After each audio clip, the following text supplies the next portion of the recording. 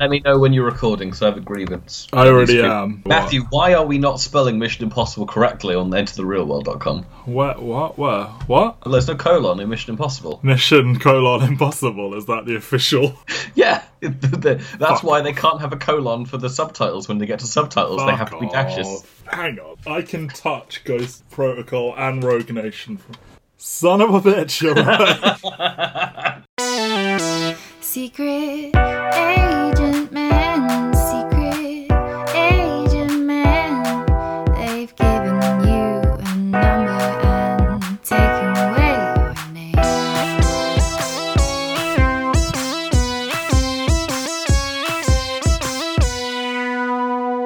Okay, we are both so goddamn ready. Welcome back to entertherealworld.com. This is Secret Agent Men, a podcast where we talk about James Bond, Jason Bourne, and Mission Impossible. This is episode 3. The reason we are so goddamn ready is it's Mission Impossible 2, y'all. My name is Matt Waters. I'm joined, as always, by Ben Phillips. Ben, how are you? Can you drink water? I can drink water. I only spilt a little bit down me. Okay. I'm good. I mean, I was going to make a joke. Welcome to our podcast about cats. No. That won't be timely in 2 weeks. It'll always be timely. Cats are masterpiece. People have forgotten Cats already, right? No, this is a film almost as insane as Cats. This is Mission Impossible 2, released May of 2000. So it is, yes, if you are playing along at home, it does predate The Bourne Identity by more than a year. But we thought, let's always switch between franchises, between episodes. So, no, this film is not reacting to The Bourne Identity. It is reacting to itself. However, I will say, they basically cleared the goddamn runway for The Bourne Identity to swoop in and make a very mediocre film that seems amazing in comparison. I mean, you say this. This is the highest grossing film of 2000. That is an indictment on the year 2000. I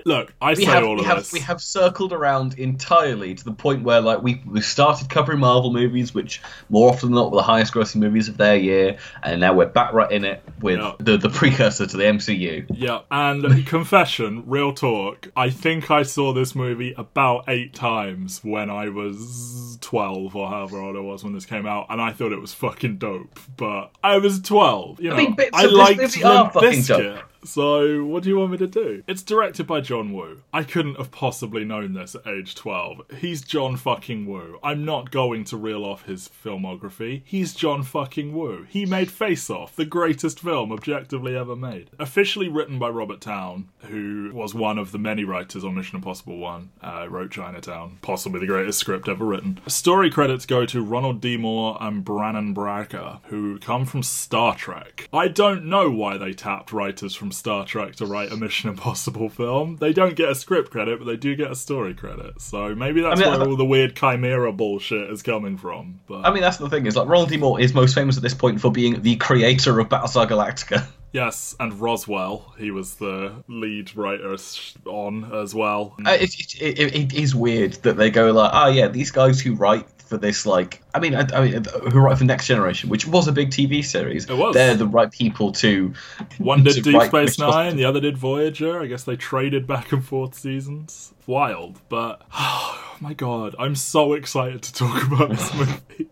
It's 2 hours. You'll have a great time, I promise. It was originally going to be 3.5. John Woo turned in a 3.5 hour cut of Mission Impossible 2. Oh god, this movie takes an hour and 15 minutes to get to the bit that I would call it, like, fun. No, I think it's fun throughout, just because it's so dumb. But it it gets dumber exponentially over time. It gets dumber exponentially. I find some of it actively boring when, like, it's almost like they start making the decision that Jason Bourne made, which is like, I'm not going to use a gun. And you're like, you're John fucking Woo. Why is no one firing a gun yet? Everyone fire guns. It cost $125 million. That's quite an expensive movie in this time. And it brought in 546. As you said, highest grossing movie of the year. Quite profitable. Why wasn't John Woo asked back? we'll get into it. So Brian De Palma was in fact asked to come back, but he declined. Oliver Stone was briefly attached. He wrote a treatment. He backed out. Once again, they had stunts planned before there was a script. John Woo came up with some stunts he wanted to shoot and asked Robert Down to write the script around them. Tom Cruise wanted more action. He felt the first one didn't have enough. I don't know if it doesn't have enough, but it is somewhat surprisingly lacking in action for an action movie. So they put a buttload of it in this one. 3 other writers were attached and wrote drafts. Then Robert Town came in. He was writing right up until they started shooting. He was writing while they were shooting. He was writing while they were editing. That's bonkers. What's the point in writing a script when you've already filmed the film? As I said, John Woo handed in this enormous cut. The studio obviously were like, no, 2 hours, no longer. So that's why there's just a ton of plot holes in the middle, because he was like, we'll just take the scenes out and it all makes sense still. Tom Cruise had to pay for overruns out of his own pocket because he was making such a huge amount on the back end, so when they overran, it was like, well, someone's got to pay for this, Thomas. And he did. The original cinematographer, Andrew Lesney, quit after 1 month of filming because he and John Woo did not get along. And this film destroyed many careers because, as I found out, not 10 minutes before we started, Dougray Scott was going to play motherfucking Wolverine. And because this movie took so long and he hurt himself on a motorbike, he had to drop out of playing Wolverine in X-Men. Tandy Newton had to back out of Charlie's Angels. And Ian McKellen was originally going to play Anthony Hopkins' role, but he had to back out. If he had taken this role, he would have been unable to play Gandalf and Magneto, which is what an entire generation of people know him as, almost exclusively. And arguably it destroyed the career of John Woo, who I don't think has made another Western film. He has made a couple of Western films. Oh, really? They're not the ones that you'd think of. He did Wind Talkers and Paycheck. Oh, Wind Talkers. Oh, yeah, and Paycheck. Okay. And then he goes back to Hong Kong and does Red Cliff. Of course. But of note, John Woo is the only director of a Mission Impossible film to not be asked to return. So, there you go. Tom Cruise sought him out. He loves John Woo. He loves Bruce Lee. He wanted to do a Bruce Lee fight scene. My God, did they write him one. Oh, just Christ on a bicycle. Ethan Hunt is our agent for this job. Tom Cruise is back. It's a different take on Ethan Hunt. He's fighting, he's seducing, he's firing guns. This is Tom Cruise peak, long hair period as well. Oh, long hair Tom Cruise is underrated. Last Samurai is a bad fucking movie, but Ethan Hunt running around with this glorious long hair. Yeah, he's kissing ladies this time. Will he ever do that again? I think he does kiss some ladies, but not as full on as he does in this one. And he will never do such insane fight moves ever again. He won't race a lady off a cliff and then bed her. No, nor should he. But you know what? Tom Cruise is fully game for it, and I kind of respect how much of himself he poured into this. Obviously someone should have told him, the thing you're making is bad, but he really, really went for it, didn't he? Yeah, I mean, that's the thing is, I think the thing that makes the Mission Impossible series work, and the thing that kind of, galvanizes it later on, is they realize that Tom Cruise / Ethan Hunt is just a crazy person, and, he fully commits to everything he does. You can tell this is his little baby franchise that he loves. He single-handedly gets Mission Impossible 3 made after this, even though that takes 6 years to make, and his career dies in the middle of him trying to make it. But yeah, he fully commits to it. I don't think he's bad in this movie. No. And I think the reason the movie stays watchable, even whilst it's pretty actively bad, is because Tom Cruise is obviously having a good time. Yeah, he's just hamming it the fuck up. Even when he's not doing backflip kicks, he's actually playing the bad guy playing Ethan and doing the worst evil grin you've ever seen in your life. And it's just really fun. The movie is fun, even whilst you're sat there going this is every single opposite decision you made from the first movie. Yeah. Exactly. And he said he wanted each chapter to feel different, and you achieved that. I don't think any 2 films are more different than Mission Impossible 1 and 2, other than it's Ethan Hunt and it's the IMF. I do like that this is the only one he's actually working for IMF in, though, because in every other one he is either on the run from them or the IMF has been shut down or something. And it's this crazy-ass fucking film. This is their most officially sanctioned mission. Yep. And that mission is a deadly... Can you explain it in 5 words or less?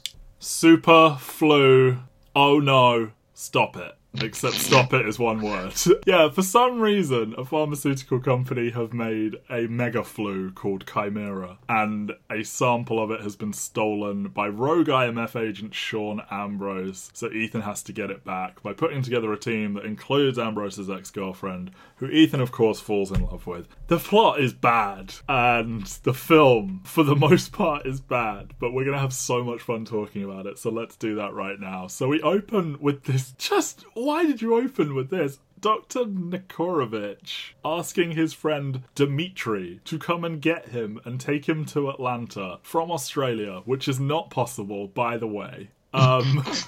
Who has injected himself with the Chimera virus, which that becomes deadly infectiously contagious in 20 hours. He has to be a living sample for Chimera. Yeah. But the thing is that Ambrose doesn't realise that he's carrying Chimera on him, so he ultimately just ends up with Bellerothon. Yes.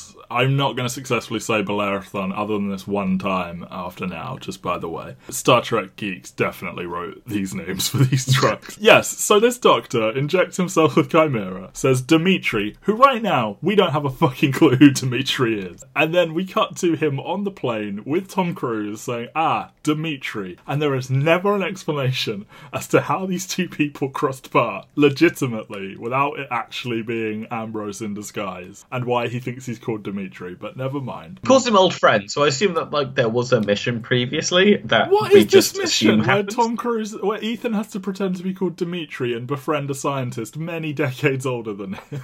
What happened here? So they get on this flight, and then, of course, Dimitri is actually Sean Ambrose, who kills him, steals this case full of the drug, unmasks, and he and his accomplices jump out, including the pilot of the goddamn plane, jump out just before it crashes. I think it's very important to say who is the pilot of the plane played by. That guy who is Australian but is inexplicably doing a South African accent. Richard Roxburgh. Richard Roxburgh, yeah. Famously the Duke in Moulin Rouge. Famously Professor Moriarty in League of Extraordinary Gentlemen. Famously Dracula in Van Helsing. Famously. And then nothing after that of interest. And who are the rest of his crew? Who the fuck knows? No one. No. Sorry. William Mapother is the other one, who is Tom Cruise's cousin. You're goddamn right he is, Ethan from Lost. Who has a credit as, a special assistant or something like that in the credits. It was really weird. I was sat there going, did Tom Cruise, literally pay for his cousin to be in this fucking movie? Yes. And Dominic Purcell plays Ulrich, who is, the heavy of the group, who never once tangles with Tom Cruise. I didn't see his face. I didn't see his face at all. I was like, which one of these Dominic Purcell? It's definitely him. It's Ulrich, who they're like, he even says his name out loud at the beginning. He's like, Ulrich, get this. And, oh my god, immediately insane, with the mask coming off, and now they've got the little voice things over the neck, which I don't know if those ever come back, but they're fun. Just madness. And that's not even the first scene before the credits, because Tom Cruise decided this isn't exciting enough. Cut to me rock climbing without a fucking net, because I'm Tom Cruise and I do what I want. So Ethan goes rock climbing, and we have to listen to Zap Mama while he goes rock climbing. And then a guy launches a missile, which contains a pair of sunglasses out of a helicopter, which contains his mission, for no reason. Which he then listens to. He gets complained up on the voice of Anthony Hopkins, who tells him, you should have told us where you went on holiday. And then every other conversation they had afterwards is Tom Cruise going oh, I'll tell you where I'm going on holiday next. And then he's like, oh no, that's not a holiday then if you tell us where you go. And it's what? And then Ethan says holiday instead of vacation, which sounds wrong. And then in the next scene, Anthony Hopkins says vacation, which sounds wrong. And it's what's happened? And then he throws his glasses, and then they explode. Blow up. And then we go to the credits. Playing. And they didn't it's Hans Zimmer. No, briefly it is Limp Bizkit. They didn't like the remix that much that they couldn't even commit to it the whole way through the credits, and they fade it into the Hans Zimmer song. Oh, what a great movie it is. The rock climbing scene, him in his Christ pose with his long hair, it's so extra. They're all decisions, aren't they? It's so extra, and it looks great. It does, yeah. And that is great. The payoff of Tom Cruise being insane and doing his own stunts. You get these lovely long shots that are clearly actually Tom Cruise. But yeah, it's he gets part of the mission, and it's oh, come meet me for the rest of the mission. And then later on, he interrogates, and he gets the rest of the mission. It's why can't you just tell him everything right now? So yeah, he has to build his team, and he first recruits Naya, as ordered, gets the rest of his briefing about Chimera. They hatch their plan. He had this character Billy, who we know nothing about and never will, and Luther, our old friend, is back. So, Naya. Mm-hmm. We are told Naya is a master thief. Yep. And of course, Ethan has to be better than the master thief at being a master thief because sexism is real. To be fair, he installed the security system in the house. Maybe, but the entire scene reads as he's a better thief than her. And we get this ridiculous goddamn scene where they are mounting each other in the bathtub. And I'm sorry, I don't mean this in a core check them out, but her fucking enormous heaving breasts right in the camera are ridiculous. That's the thing is, like, they purposely shoot it so in the frame you can see Tom Cruise's face, her boobs, and the hem of her dress. Yeah. Just so you can understand. Oh, look, he's like, it's a bit sexual. John Woo clearly on set being like, stick them out more, and just like, what the fuck is happening? And we get these ridiculously just hilarious tiny multi-cuts when the alarm goes off, and it's like, quick, zoom in on her eyes, zoom in on his eyes, zoom in on the door, and it's like, what? Just so over-directed. John Woo can shoot an action scene. I am not convinced he can shoot a goddamn conversation between two human beings. This is the beginning of a relentless, more than an hour, because it doesn't ever really go away, but this opening sort of 45 minutes are ridiculously sexist. And, you think it's going to be just the kind of villain characters, but then Anthony Hopkins is spouting off some of the biggest sexist bullshit you've ever heard in your entire life. To go to bed with a man and lie to him? She's a woman. She's got all the training she needs. Jesus Christ. Go fuck yourself. Who do you think wrote these lines? Do you think it's Robert Towne? Yeah, of course it is. You're at Chinatown. Obviously, there's moments at the end of like Mission Impossible where it strays into sexism territory. Oh yeah, but it's like the goods. Yes, but we get to a point where like this time the entire point of the movie is like everyone fucking hates Naya. Yeah, everyone. They really do. They steal the goddamn one of the opening scenes from GoldenEye, this car chase between them. I was watching it and I was like, this is the exact scene from GoldenEye, and then I read, it was an inspiration for the film. It's like, no fucking shit, it's the same scene.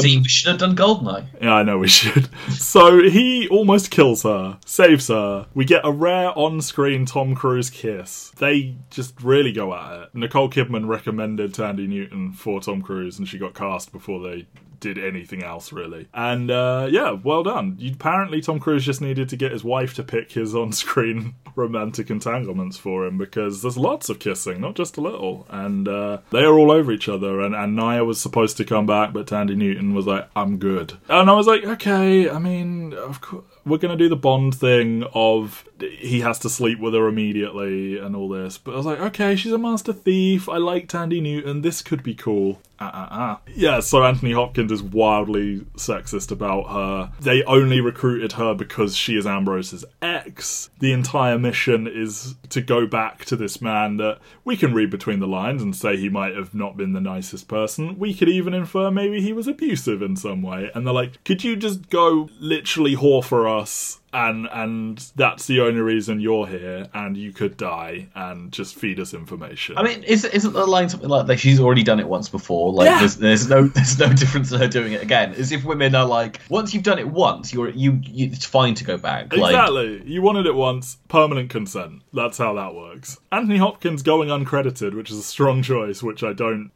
begrudge him at. To be honest, I don't think I would want to be credited as being in Mission Impossible. But the thing is, he plays such a significant role that changes every single movie. That it feels less of like he's hiding from this movie, and more just kind of like wouldn't it be fun if we had someone big to kind of do this?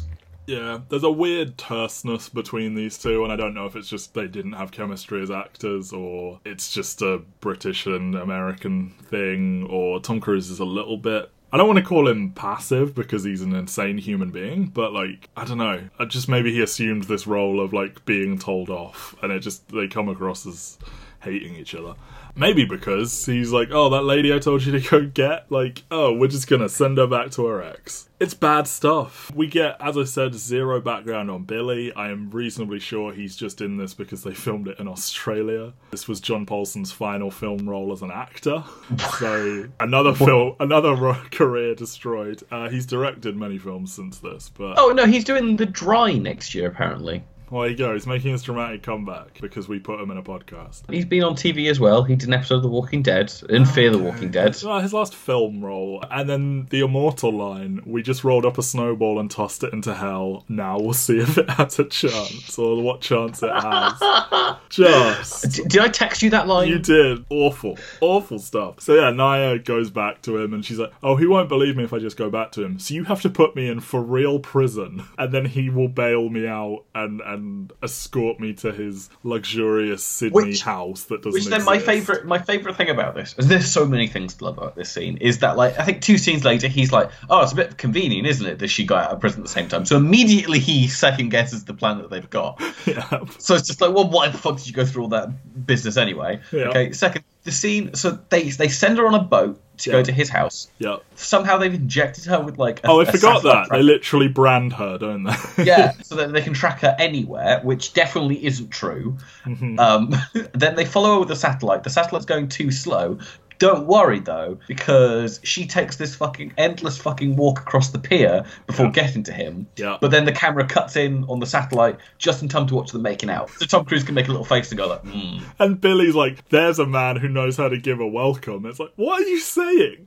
Do you think he should just kiss everyone he meets? Like, I think Billy wants to kiss Doug Ray Scott. I mean, I don't entirely blame him. But, oh, Jesus Christ, this isn't even the most insane part. So they begin the surveillance cat and mouse game. Naya is spying on Ambrose. Ambrose is figuring things out. Everyone's wearing rubber masks. Everyone's learning stuff. Ambrose fucks her so hard that he can have a conversation where he chops off someone's finger and she doesn't pay attention.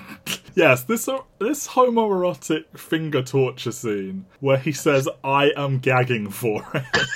That's one thing I will say this movie hasn't said about. This is a very horny movie. Oh, fuck yeah, it is. It's the horniest Mission Impossible by far, because most of them are sexless. But I don't care that this is obviously a trap. I want to bang her. So I will. And I guess it's implied that they do. I don't know if they actually do. Because she is very like, and where's my bedroom? But who knows? I do appreciate that him cutting his finger off with the cigar thing is a plot point later on. It isn't just a thing. It does come up later in importance in possibly the best scene in the movie. Oh, yeah. Why do you think they had him do a South African accent when he's Australian? Because it just sounds like you or I doing an accent. And, like, they shouldn't pay us to be in a proper movie doing a, like, bad accent. So why did they get him to do this? Because they wanted more diversity. And obviously they wanted the Australian guy to play South African guy because that's what diversity means. Yes. So we get this wonderful scene at the racetrack, which span a lot of rumours about Tom Cruise being a diva. Because all the extras kept looking directly at Tom Cruise in awe. So they had to issue a mandate, please don't look at Tom Cruise. And then the headline comes out, Tom Cruise orders extras not to make eye contact with him. And it's like, brilliant. To be fair, in a scene where the entire point of it is Tandy Newton and Tom Cruise are stood in a crowd, everyone staring at Tom Cruise does not make it. Oh yeah, they're right to have done it. It's just funny. Everyone using binoculars and talking to themselves and not looking like a crazy person at all. He says this ridiculous line. He's touched your heart. You're overwhelmed. You need to think it over. This just sounds like you're a hysterical woman, pipe down. Like, get a grip. What's he saying here? That, like, oh, Ambrose is actually, like, you are in love with him again and you're not thinking clearly. Like, what? It's ridiculous. I like that she does get to, pickpocket him, but then Master Thief puts it back in the wrong pocket after they made a real point of her saying back to him which pocket it should go in, and then she comes across as looking like an idiot, and that's how Ambrose rumbles her. But she's a hysterical woman who's had her heart touched. They do a ridiculous scene where they kidnap Brendan Gleeson and force him to do an exposition monologue about Chimera, and he says things like, I needed to know how bad it was in the real world, not just the lab. Why? Why did you need to know that? That's an incredibly illegal thing you just said. Like, why did they even make Chimera? Why did they make more of it after they made it? I don't know, but I like Brendan Gleeson. I like Brendan Gleeson. I like this character theoretically, but so the whole point is they made a disease so they could sell a cure. Yep. Why did they continue to make the disease after having made it the first? And isn't it also like, doesn't he say something to the effect of like, oh, eventually like a insane version of the flu will come about and we're just getting out ahead of it? It's like, well, he's basically saying like we'll be immune to penicillin at some point. So thank you, America, by the way. Yeah. So let's try and kill everyone, and we'll have the flu. And then, I mean, you should have seen my partner's face when they started talking about the stock prices later on in the movie. She was just kind of like, that is not what would happen at all in that situation.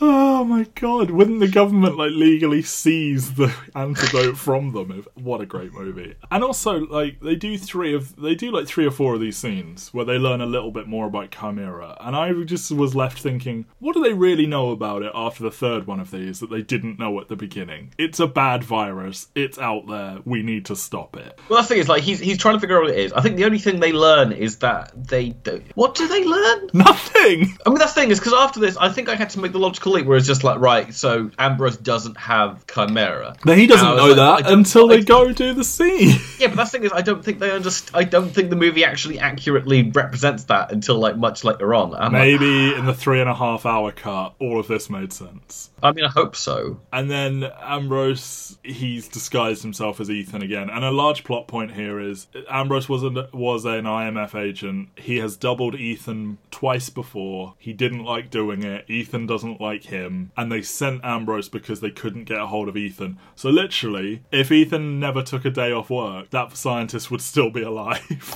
Yes. But also, like, it's that weird thing where it's like he was planning on going rogue for a while. Yeah, and then he's like, oh, shit, megavirus. Here's my opportunity. That implies either Ambrose has always been Dimitri. Maybe, because Ethan doesn't seem to recognise him in Ethan, the video. Ethan doesn't seem to particularly care about the Doctor Man. Yes. Like he doesn't go, oh yes, my great friend has died. I feel like that is something that would happen if he cared about him. Yeah, and he says something like, and he knows me as Dimitri. And it's like, do you not know you as Dimitri? Or the other solution to this is that Sean Ambrose gets the call to get the virus. He's just like, yeah, this is my opportunity to make millions of dollars. All I need to do is have done my research on John C. McCloy and know how to defraud his company out of 51% of its stock. Yeah, and I like that he goes straight to selling it back to the makers. He doesn't try and like put it on the black market. I mean, he does make that throwaway line at the end of, I've got a line of terrorists who want this. And it's maybe one of them's Max. Maybe. Yeah, in the 3.5 hours, there was an explanation about who Max was. Yeah, so he rumbles Naya. Naya is, like, alone in the compound for the first time, and then Ethan is, like, really worried that Naya is there by herself, and he's constantly, like, worried about her and monitoring her. And then he shows up, and he's like, oh, the emotional support. But then, oh, wait, Ethan's actually interrogating this pharmaceutical man. It's Ambrose in disguise, and he's doing this ridiculous evil grin, and it's awful. But the thing is, I actually think that the structure of the scene is quite good, because it does, like, the kind of, like, triptych form of it, where it's like, you're seeing Nikorovich, and you're just like, oh, I wonder who this is. Like, who's taken McCoy kidnap? Yeah. And you assume because Nye is able to walk through the compound that, like, Ambrose is the one that's done it, for whatever reason. But then it, like, they kind of do the double bluff where Ethan is with one and Ambrose is with her, and they're all wearing masks, and it's all so stupid. Everyone's wearing masks. but I think it, like, deploys itself well enough that kind of, like, you kind of go like, oh, I guess it's taken place in 2 different time zones. Oh no, they're both impersonating each other. And yeah. I also like that Doug Ray Scott and Tom Cruise do not look alike, but they do that bullshit face-off 90s thing where they overlay their faces with bad fake computers, and they're like, they're like a perfect facial match. Just great. So at this point they go to Atlanta, or no? That's where the USDA is. They go to the biosite storage building. They're still in Australia. They never leave Australia. So this is like my favourite bullshit part of the movie, which I adore. Which is that Ethan starts doing like the plan for the building, and it's very similar to the setup in Mission Impossible 1, where they're going through and going like, you've only got this amount of time to do this, and if you do this, and like this is the impossible mission. Is like there's only 20 seconds we can keep these vents open, then you 40. have to like 40 whatever, and like you have to go down and back up and everything like that. It's all very, very tense. Meanwhile, Doug Ray Scott is sat there meta-commentating on the entire plan, and it's just like, he's been in one fucking movie up to this point. Yeah. Like, this joke makes sense in, like, Mission Impossible 7, if you're going to go out there and go, like, we know how Ethan operates, so watching someone comment on the plan makes sense. In your second movie, where it's only the second but it wasn't Ethan's first mission, was it? No, sure, but it's this weird thing where it's just like, it's almost like you're supposed to be, as the audience, understanding what Ethan's thought process and plans is. And it's like, we've seen him do one plan before. Yes, he went in from the roof on that one plan, but you're acting like this is like a well-defined classic character. Ethan going through the roof. And then there's the actual meta line that they wrote in. Luther says, like, oh, it's that easy or whatever, which was meant to be a dig at themselves for making the first one have a convoluted plot. And it's like, you think this one's less convoluted? Like, he has to go in, and Ambrose is like, he'll engage in some aerobatic insanity before he risks harming a hair on a security guard's head. It's like, let's monitor that over the course of the series, shall we? Let's see how gun happy Ethan is from here. This scene is kind of a whole lot of nothing. He comes in through the roof, he does a bit of a flip, and then he's just kind of in. It's so much less tense than the same scene in the first movie. And like, it's so obviously riffing on that first scene, and it just feels so much less because of it. And you just kind of sat there going like, right, and then he heats the virus up. Yay. Really takes his sweet ass time destroying all of the samples. Yeah, because like part of the fun in that first scene is that there are multiple people who we're kind of paying attention to. We know where the scientist guy who monitors the room, or the bureaucrat who monitors the room is. We know where all the team are. And it's like, well, one of the team's in a helicopter and Luther's kind of staring at a camera. Yeah. We're not cutting to Sean Ambrose breaking into the building, so we don't even have that kind of tension going. It's just Luther looking at the screen going like, oh, Naya's coming up the elevator. You better go hide. Yeah. And they'll be out of contact with Ethan for 8 minutes, and yet his tracking dot still works. So if that signal can get out... It's because the fan's too loud, I think. But like, he's got an earpiece, surely. Yeah. And then someone puts a bomb under the car, and Luther spots it somehow. He spots it in the wing mirror, in the reflection of the water because it's rained in Sydney, Australia. Because there's the big LED screen with the numbers counting down because it's that much of a comic bomb. Grabs his Alienware laptop full of porn, gets out of there. Just incredible stuff. And then the good shit starts, and John Woo gets guns, and everything starts exploding. Yes. John Woo gunplay. A very clear nod to the Matrix lobby scene, which would have been, a year ago? And I don't know. I mean, maybe it's not, but that's kind of a vibe I got from it. You know, like, although some of the Matrix lobby scene is in turn riffing on John Woo, so who knows? Because, you know, he's double wielding, there's people crouching behind pillars and flying out and shooting as they do it, and it's kind of both. So it's been a while since I've watched a John Woo film. Uh-huh. Are they as, like, over-edited? Yes. So this is not... He loves this shit. This is perfect John Woo.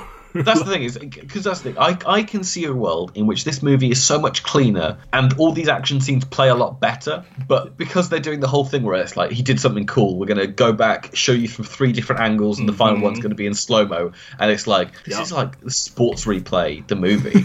Yeah, Ethan, who never even held a gun in the first movie, is now dual-wielding, shooting motherfuckers left and right. Everything's exploding, sparks everywhere, people are going down. It's just missing the doves, but we know those are coming, so...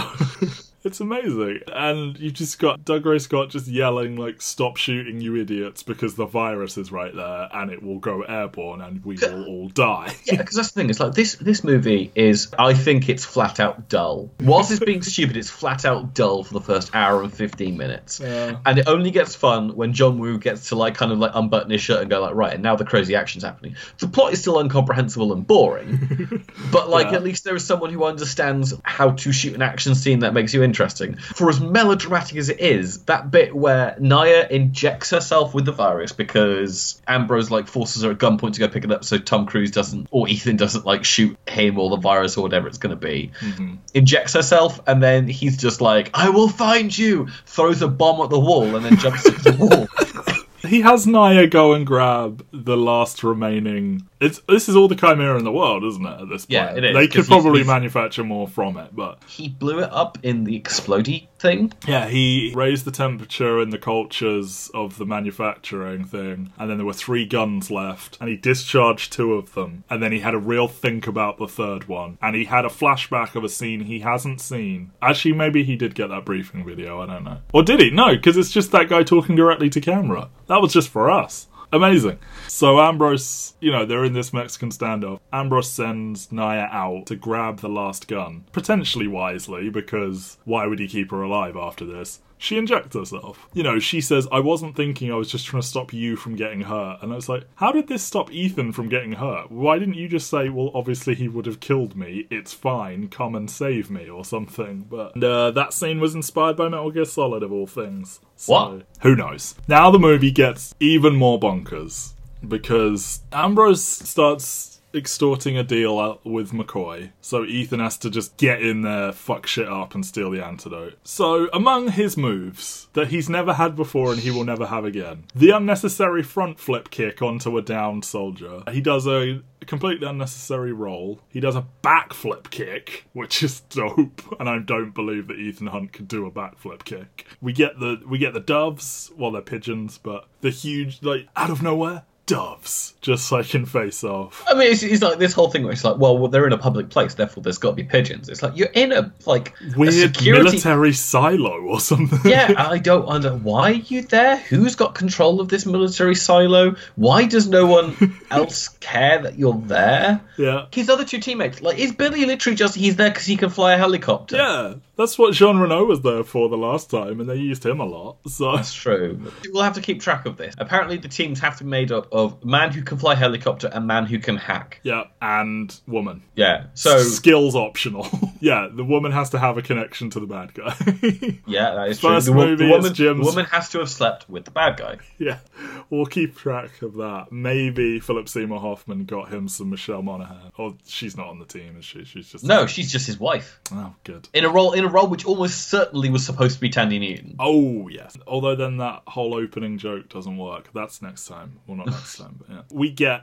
He bursts through the flaming door. They get the fire reflected in the eyes. This is all great John Woo stuff. It's all so extra, and it's all so fun at this point. I'm just I can switch my brain off and go, I don't care about anything else that's going on. This is fun. I'm enjoying the moving images that are happening on my screen, even if this is patently not a Mission Impossible movie. Yeah. Speaking of which, while Ethan's running around getting chased by Stamp and whoever, Ambrose monologues to the villain, and it is revealed that the bad guys want those sweet, sweet stock options, baby. Give us the money, we'll buy 51% of the shares of your company, and then the shares will go through the roof and we'll be billionaires after we release Chimera everywhere and you sell them and you distribute the vaccine. No! I'm sorry, but no. All good bad guys want stock options. That's just... I mean, but that's things I also I'm fairly sure there are legal restrictions involved in they don't have to sell you shares if they don't want to. Mm-hmm. And also, they don't just make shares. Yeah, and then we get this ridiculous switcheroo with Stamp, which is incredibly obvious because of the mumbling. And he's like, "Oh, I broke his jaw. I broke his jaw." But and then, it's so extra. He knows because of the fingertip. And also, I'm sorry, wasn't there only one door to that room, which is the entire reason he had to wait for them to open it before he threw his grenade? And yet, they are all standing facing that door, and then Ethan is running down the corridor taking that mask off. I don't know what happened. I wasn't paying attention. It was just cool looking. There's no time for that. It's now time for a high-speed, ridiculous motorcycle chase to get to Naya before she kills herself. The highlight of this thing is, so they're on this military compound, which is kind of an island. They shoot it. He has to get there via a helicopter. Yeah. It's connected to the land by a bridge. Yeah. They have rocket launchers on helicopter, but that's for later. Yes. Two guys come at him on motorcycles. Yeah. Who are ready for him. Yeah. They had to know Ethan was coming. And just patrolling the island on motorbikes? Yep. This is the unused ending of the Bourne Identity. Rocket launchers and motorbikes. I mean, I like it. I enjoy it. My favourite bit is when it becomes the fight scene between Jack and Locke on the last episode of Lost. Well, we get a million drifting gunshot spots, and before that, just so many, just skidding around a corner and firing the gun as he goes. When he hops off the side and is like just holding the handlebars and his shoes are on the road, does he have the shoes for that? Would they not just be on fire? Would he not just break his ankles? And then they ride their motorcycles at each other, probably between them 100 miles an hour of speed, and they somehow gain the inertia to jump off the motorcycles from a seated position. Yep. Collide. Yep. Fall about, let's be generous, 30, 40 feet. Yep. Maybe even 50. But then the motorcycles hit at a different point. And blow up. The shock of which would fuck you up, probably. And then they proceed to deliver just twisting drop kicks and roundhouses and hitting each other with rocks and doing body slams and punches. Do you know what my favourite bit about this scene is? That it's like a fucking Power Rangers scene. Well, it is like a Power Rangers scene. It's shot in like a fucking quarry. But the highlight of it is by the end of it, Dougray Scott is like covered in blood and is like obviously fucked up, and then Ethan Hunt is just like nothing's happened to him. Yeah. He looks completely fine because it's like Tom Cruise can't lose. He can get punched a little bit. We're not going to show blood or any like physical sign of wear and tear. He obviously has to win this fight. Did have to. They pulled back a lot of the violence because it was originally rated R, and they were like, "Nah, we need a lower rating." I want to see the R-rated cut. Of this want movie. to see the 3.5 hour R-rated cut of the movie so badly. How has no one gone and gone like, you know what, this movie release the Woo cut? Yeah, that's what I want to get now. Is like I want this movie to be someone to just go like, you know what, we should fix this movie. Yeah. It's 6 minutes long and it's perfectly coherent. I've just found out that they cancelled the North American Laserdisc release of Mission Impossible 2.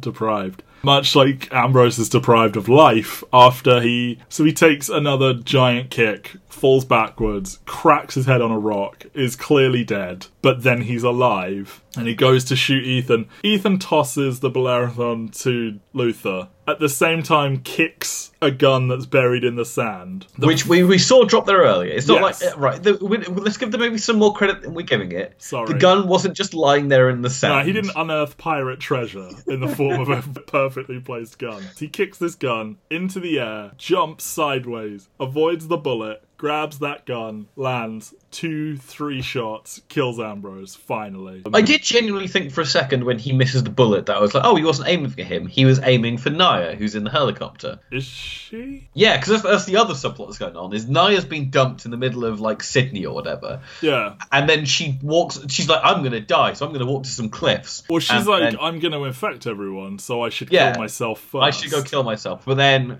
the guards weren't given the instruction of make sure she doesn't have time to go kill herself. Luther finds her, gets her in the helicopter. No, not Luther, sorry. Yeah, Luther's in the helicopter. Well, yeah, I guess Luther's in the helicopter. And Billy. Luther's the one firing the rocket launchers, isn't he? Yeah. At the cars. Yeah, and they get the antidote, and Anthony Hopkins tells him off for not bringing back the virus, which is how you know that IMF are actually just bad to the bone. They wanted this real virus, they wanted the antidote, and he's like, oh, it all got destroyed. And then Naya's record gets wiped, and they go live happily ever after until not even the next film, because she was like, I'd rather have real children and focus on my family than continue to play this role. What a ride this was. I forgot my favourite line in the movie. What's that? It's when Sean Ambrose is talking to... Oh, they're like monkeys. Yeah, they're like monkeys. You know women, mate. Like monkeys they are. Won't let go of one branch until they've got a grip of the next. Mm-hmm. Robert Town hates women. You know, that was the hardest part about having to portray you grinning like an idiot every 15 minutes. Yeah, this is what they call getting your gun off. A lot better than the way that bitch is going to die. Can we just run through like lines from this movie? I mean, alright. This is not Mission Difficult, Mr. Hunt. It's Mission Impossible. So it should be a walk in the park for you. If I let you know where I'm going, it won't be a holiday. That is factually not correct. That punk put a hole in my Versace. One of his only lines that isn't Ethan. Why? I feel so sorry for Ving Rhames, because Ving Rhames is fucking nothing in this movie. I mean, Billy does even worse, but I don't give a fuck about John Paulson. Yeah. It's a wild fucking movie. We have our regular segments to wrap up these things. I think they are all going to be a doozy this time. Villain Watch. Now, no offence, Dougray Scott. I'm sure you would have made a fine Wolverine, destroying the career of Hugh Jackman. He does not have the chops to carry this movie as a villain, and he is not much of a follow-up to Jon Voight. He is not a bad performer. I could see him as a henchman or something, but I could see a world where this movie is better. And this is his big breakout role. I mean, but the thing is, like, for whatever reason, he had this hot minute where he's casting this and casting X-Men, but he's definitely a step down from Jon Voight. Yeah. After this, I'm not saying that the movie's, like, consistently cast, like, huge actors, but the villain of the next movie is fucking Philip Seymour Hoffman. God damn right it is. I'm so excited. Fresh off an Oscar win. I'm so excited to see that role again. And, like, I love Sean Harris in his role. And, like, that's a similar kind of thing where it's, like, they go back to this well of, like, someone who is kind of small and kind of, like, gets to have a moment. But this just completely falls flat. Yeah, it's like you've got long-haired, insane person Tom Cruise in a film from a Hong Kong director, filmed in Australia, full of Australians. No offence to Tandy Newton, but no one, I don't think, really knew who Tandy Newton was. No one really knew who Doug Ray Scott was. And then your next biggest star is either Ving Rhames, who's in it for 3, 4, 5 minutes, Richard Roxburgh. Like, Dominic Purcell doesn't have a line. Tom Cruise's cousin doesn't have a line. Brendan Gleeson's alright. It's like, how did this make money? All of that sounds like a formula for failure, but... Yeah. I mean, I think it is. I think it is. Just Tom Cruise movies sell. Against all odds. And he is magnetic. So... I mean, that's the thing. Is like, the thing that is the best about Mission Impossible is that they have Tom Cruise. And it's weird. Because, so Jerry Maguire is probably his last out-and-out hit. $273 million at the box office. Oh, before this. So the two movies he does after... He does Mission Impossible, he does Jerry Maguire. Then he has two movies which he stars in after that, both in 1999. Both of which are great movies, but it's Eyes Wide Shut and Magnolia. And it's like, neither of those are hits. Eyes Wide Shut did about $162 million. But it's also Stanley Kubrick's last movie, which is the weird sex movie, which most people probably saw because of the behind-the-scenes drama of the fact that Tom Cruise and Nicole Kidman were dating. Yes, and...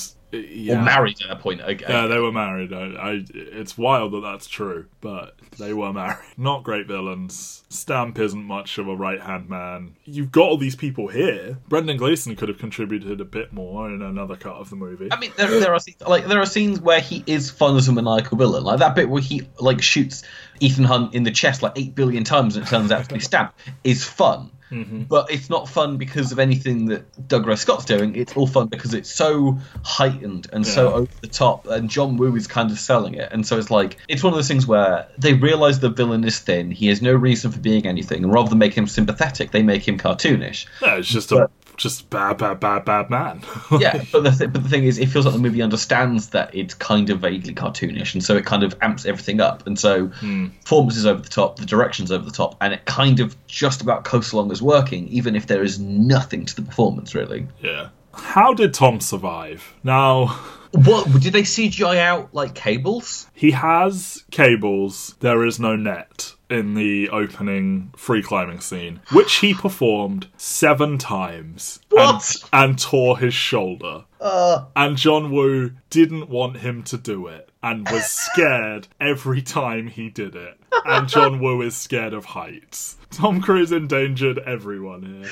So I thought John Woo came with ideas of stunts. So I assume not this one. I assume John Woo came in with all the gun shooty and the motorcycles and all and the car chase and stuff like that. Tom Cruise though starts off the movie and goes, "Yeah, but you know what I like? Don't like driving cars. I like this." Yes, he had to lie to the insurance company so they could get bonded, and he said he would let stuntmen do all the scenes, and he did almost every one of his own stunts. The scene where he's riding the motorbike out of the fire, that's Tom Cruise wearing no protective gear whatsoever. Could have died. Could have caught on fire.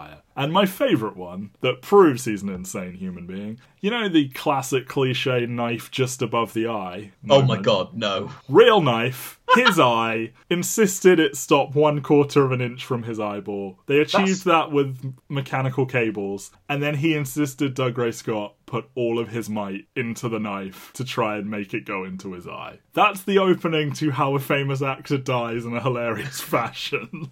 Jeez, I mean, because it does look great. It does. Yes. Like, that shot of the knife being literally, like, so thin away from the eye looks great. Yeah, it's the most realistic looking one of those ever, because it's almost entirely real. Tom Cruise just wants to die, and he's committing suicide one stunt at a time. Do you reckon that the end game for Mission Impossible 8, when it comes out, is that Tom Cruise will die in an on-set accident? Yes, I do. I think it's all a giant suicide note. My word, this is going to be the worst one of these for a while until he, like, breaks his whole entire ankle or whatever it was he did on one of them. Female agency. It's not great. I like Tandy Newton. Look, in a world where this movie is better, I am so stoked for her. I enjoy when she shows up in things. She's really good, and she really deserved a role like this, but for it to be good. Like, I feel creepy saying it, but, you know, she's young and she's hot as fuck, and she's this great actress, and, like, this could have been a huge role for her, and she was going to follow it up with Charlie's Angels or whatever. And it's like, this could have been everything for her, and it's so bad, and she is subjected to so much sexism, where they are saying heinous shit, her role is heinous, they have her tits up to the eyeballs, and, like... Has she turned down a Bond? I don't know. I feel like she's maybe this was like, she was like, no, I did one of those, no thank you. Well, that's the thing, is because it feels so much like the kind of thing that you would have got her to do, and obviously the way the Hollywood's structured nowadays, she's too old to play a Bond girl, sadly. Yeah. But I don't know, it just feels like one of those things where, like, was she offered Die Another Day like 2 years later, or were they, like, scared to hire her for it because she'd done this? Maybe.